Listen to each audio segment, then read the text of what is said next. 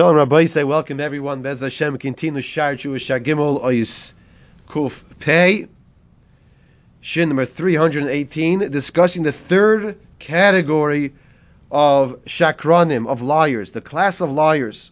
There's a third category we discuss now, and it's the Chelek Hashlishi Haba Be'alma B'divrei Mirma. This third category is someone who lies, and he comes in a cunning and deceitful way. And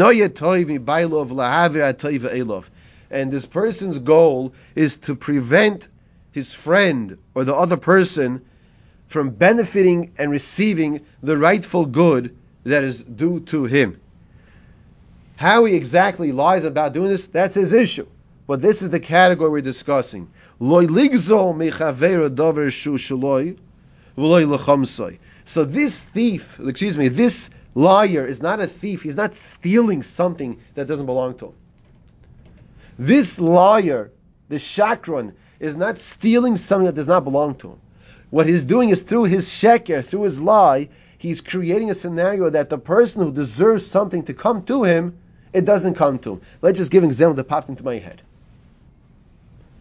You have the FedEx, UPS, the delivery man comes over, and he says to you, "Oh, do you know where Mr. Cohn lives?"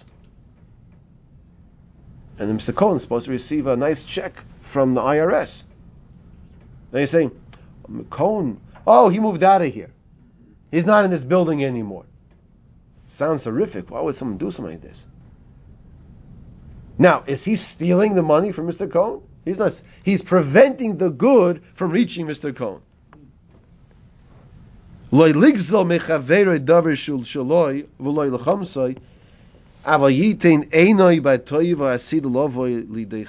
he looks at the good that this person might get, and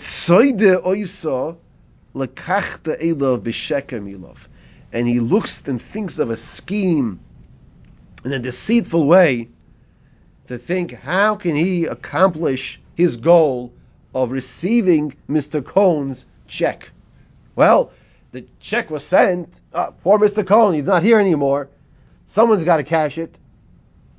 We're not discussing the legal terms of what ramifications. Or he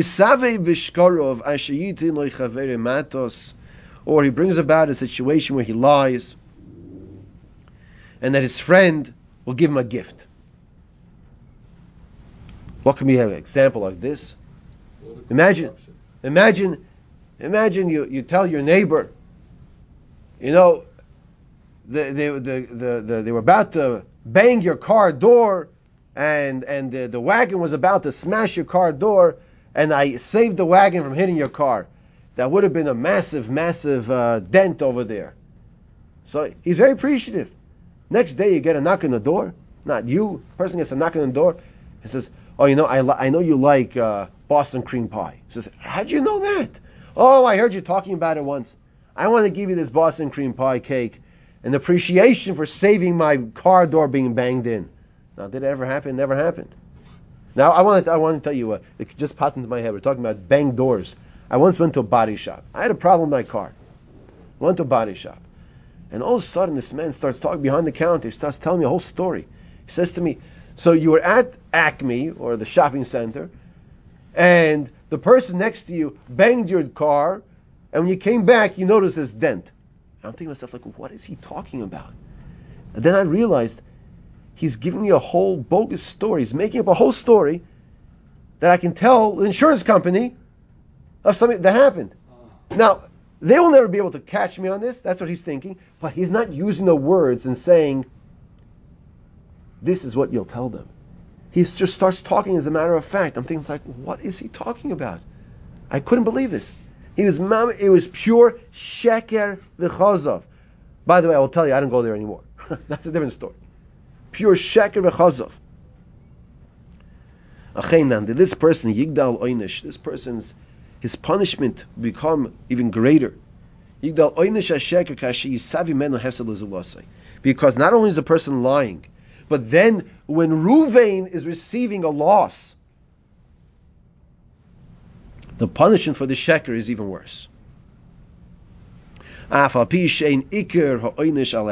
though the main punishment is not because of the loss that Ruvain Reuven went through.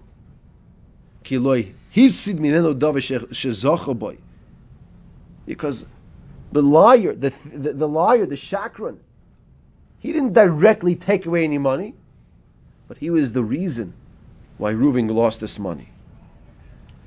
The Gemara tells us such a person like this is like an oived avodah zarah. He's like an idol worshiper. Kol hamachlif b'diburo is ki'ilu oived avodah zarah. A person who changes his speech. He has false speech. He's like an idol worshiper. Why is this? Because as we mentioned, that the seal of Hashem is emes. And this person's changing around what really happened. Just like a person who has avodah zara. What's zara? Foreign gods, strange gods. He worships those other things that are out there. It's not the emes of a Kodesh Baruch Hu. That's why Chazal tell us, Kol hamachlif b'diburoi. Whoever has false speech, he's not honest with his words, is ki'ilu oived avodah zara.